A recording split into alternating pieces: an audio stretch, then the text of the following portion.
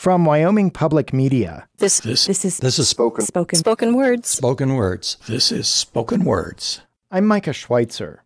Abbey had some ideas, including building a wall between Mexico and America and keeping Mexicans out. And he wanted to keep people off of wilderness lands. He did not want to make them handicap accessible. He did not want roads in the national parks. In this episode, we're hearing from Sean Prentice. He teaches at Norwich University and in the MFA Writing and Publishing program at Vermont College of Fine Arts. And his latest book is called Finding Abbey, The Search for Edward Abbey and His Hidden Desert Grave. Edward Abbey was a writer and anarchist who championed preservation of wilderness in the desert Southwest. His most famous works, Desert Solitaire and The Monkey Wrench Gang, inspired radical environmental activism. When he died in 1989, his closest friends buried him in a secret location, marked only by a stone engraved with Abbey's name and the words, "No comment." In Finding Abbey, Prentice chronicles a search that transforms his life. So for me, the book is a quest story. Whether I find the grave or don't find the grave does not matter. It's about figuring out who I am, my place in the world, in the West, in the Midwest, and now in Vermont. And it's about that idea of mystery. One thing I love about writing, and I especially love about creative nonfiction, is this idea to essay means to attempt or to try. And that means we ask questions about our lives and about the lives of people around us, but we don't ever promise that we're going to have an answer. And it's the central question that we're looking toward that drives us. The questions Prentice poses take him to the places Edward Abbey loved and fought so hard to protect. Prentice hikes among the hoodoos and red rock mesas of Utah, searches the deserts of Arizona, and interviews Abbey's closest friends. These places and people give Prentice a sense for Abbey's legacy. The essence of Edward Abbey is a few major things. One is environmental radicalism, monkey wrenching. It's this idea of how do we defend the wildness that remains, especially out west. I live in Vermont and I completely love it here.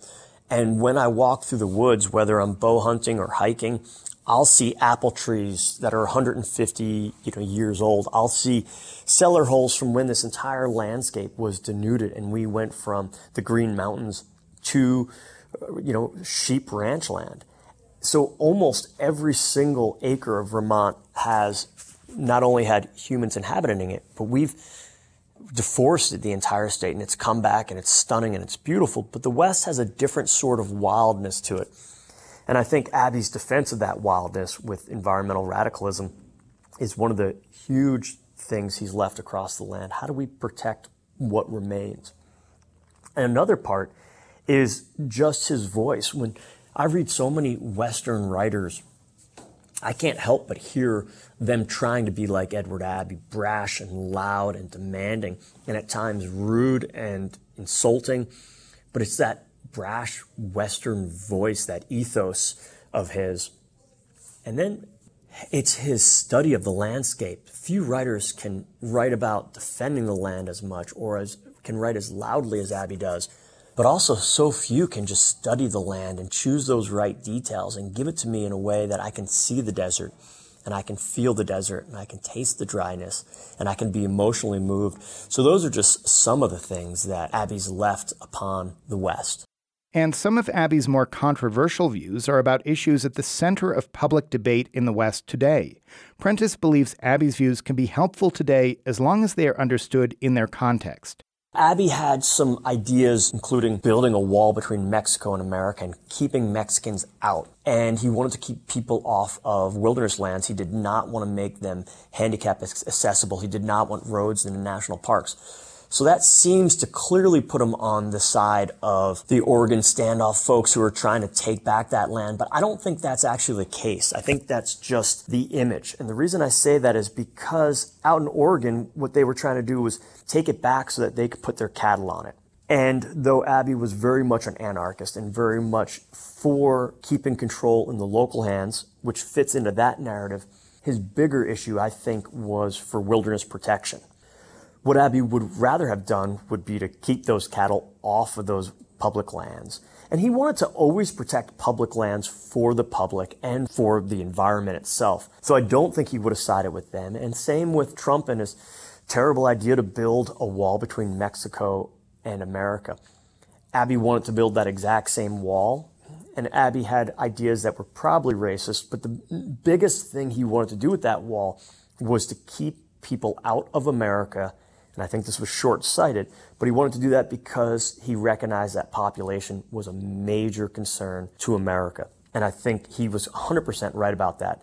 Climate change, to me, is a vital issue that we need to be talking about every single day. But I don't think the way we're going about it is the way we're going to solve it. So we keep saying we need to come up with better technologies, and which we do need to do. We need to think about how to reduce emissions, which we do need to do. We need to think about our consumption, which we do need to do. But Abbey was right, and a lot of people are, I think, afraid to talk about this, but the number one issue facing not America but the world is population overload.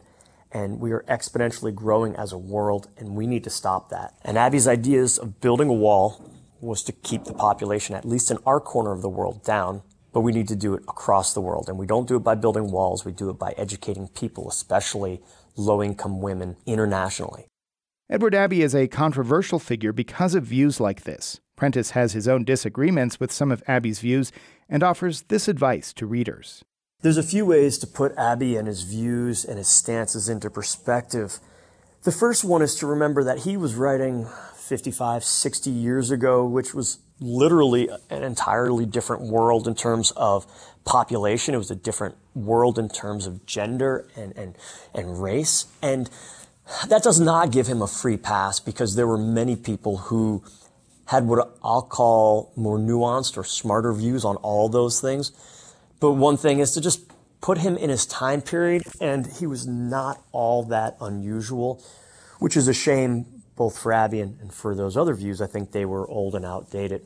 So that's one way, is just let's remember that he's not writing today. We're reading him today, and I'm glad about that. The other part is I just think about all the things I've said that have been rude or insensitive and how I've grown from beginning to end. And I think Abbey did that as well. A lot of those views came from a time in his life when, from what I've heard from his friends, he was less centered. He was possibly drinking more. He was womanizing more. So, I think he outgrew some of those things, and I think we have to give him credit for that. And then the other thing I think about is, I just don't know how effective monkey wrenching is as an idea today. I don't know if pouring sugar into gas tanks is going to bring about tons of change, but what I can tell you is that he was the first major environmental radical that I know of, and his creation of the ideas in Monkey Wrench Gang, which led to Earth First, has transformed the environmental movement. It transforms the way we can speak about the environment, and I also think it led to where we are today, which I think the new environmental radicalism might be the farmers markets and CSAs and shopping and living locally. What Abbey was trying to do was to protect the environment by destroying the things that were destroying the land. I think the new way to do that would be to live as local as we can, to recognizing carrying capacity, to be thinking about how we can empower women to reduce population. So even if some of Abbey's ideas are outdated, that's fine, because we have to take these steps. And his ideas are leading us to the new ideas of today. And then I guess the very final thing is, Abbey's a complicated human. And we just need to remember that each of us makes mistakes, and each of us is brilliant. And Abbey's brilliance, I think, outshines what I would see as his mistakes.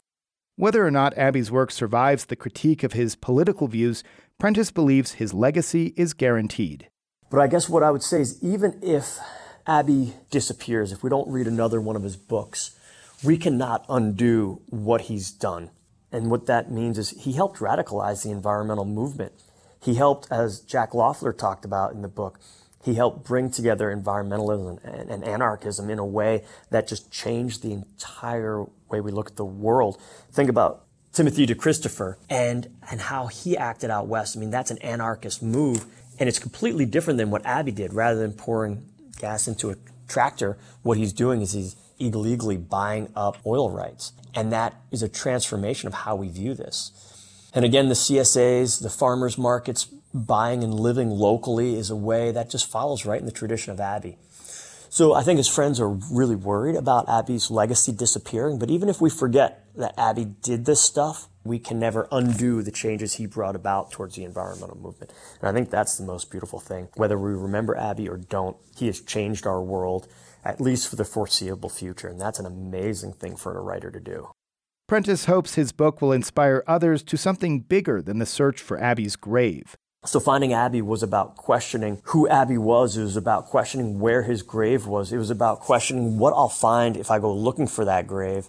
And one of the things I worked really hard to do in this book was to give the reader all the clues that are out there that are easy to find about where Abby's grave is. I have a little list in there. And if you do any amount of research, you'll find that list. But more importantly, what I want to do is I hope to draw people towards wilderness and wildness and mystery and this idea of what is out there in our lives that we can go chase after. Here's Sean Prentice reading a passage from Finding Abby, where he and his friend House are nearing the end of the search for Abby's grave. In the late evening, House and I stumble, exhausted, back to the Jeep. Even after a long day of failure in our search for Abby's grave, we smile because we've traveled far within this great desert in search of something larger than a grave. And as we swallow huge gulps of water blanketed by the hot night air, we talk about our plan for tomorrow, our final day of searching. Since today we scoured the two areas where we hoped Abby's grave would be, we shrug our shoulders as we talk about where next to search. We don't have a clue. Finally, House and I decided on a whim to search a wildcard spot tomorrow, a spot neither of us had ever anticipated traveling to, a spot we never envisioned as we thought about our search for Abby's grave. But we have nothing left. We were wrong in our planning. Our clues have failed us. We're out of options and we're running out of time. Tomorrow, House has to fly back to Colorado. So on the edge of the dark of the night, we climb into the Jeep, and after a quiet day with only a few birds and a subtle breeze as company, we are startled by the snarl of the engine. I put the Jeep in gear and drive. We cover a distance. Is it a single mile or 1,000 miles from last night's camp? Distances are so tricky in the desert. We park on a dirt road. When I shut off the Jeep's engine, we are parked deep inside Organ Pipe Cactus National Monument, where Abby had said he wanted to be buried.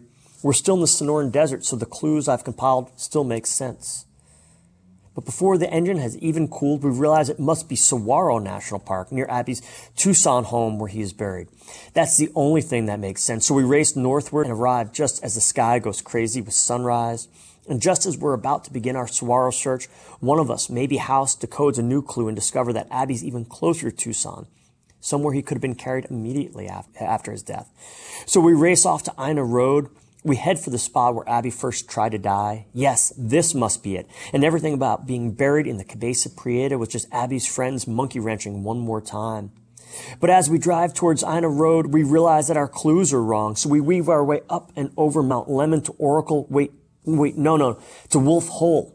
Abby never lived in either of those spots, though he claimed to in his book. That must be where he was buried.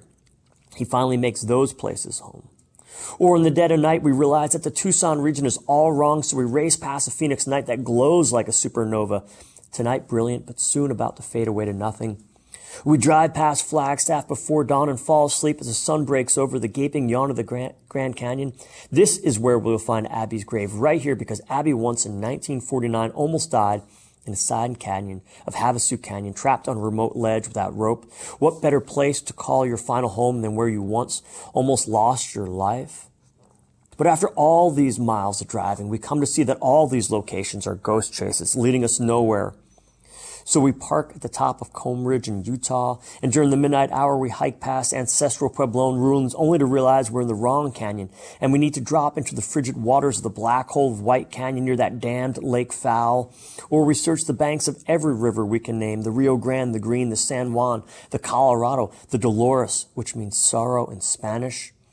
And on our way to the San Juan River, we decide to park on the edge of Cedar Mesa and hike in a Grand Gulch. Tomorrow we'll search Collins Canyon. We'll find either Everett Roos's or Abby's grave down there. Either will be the discovery of a lifetime.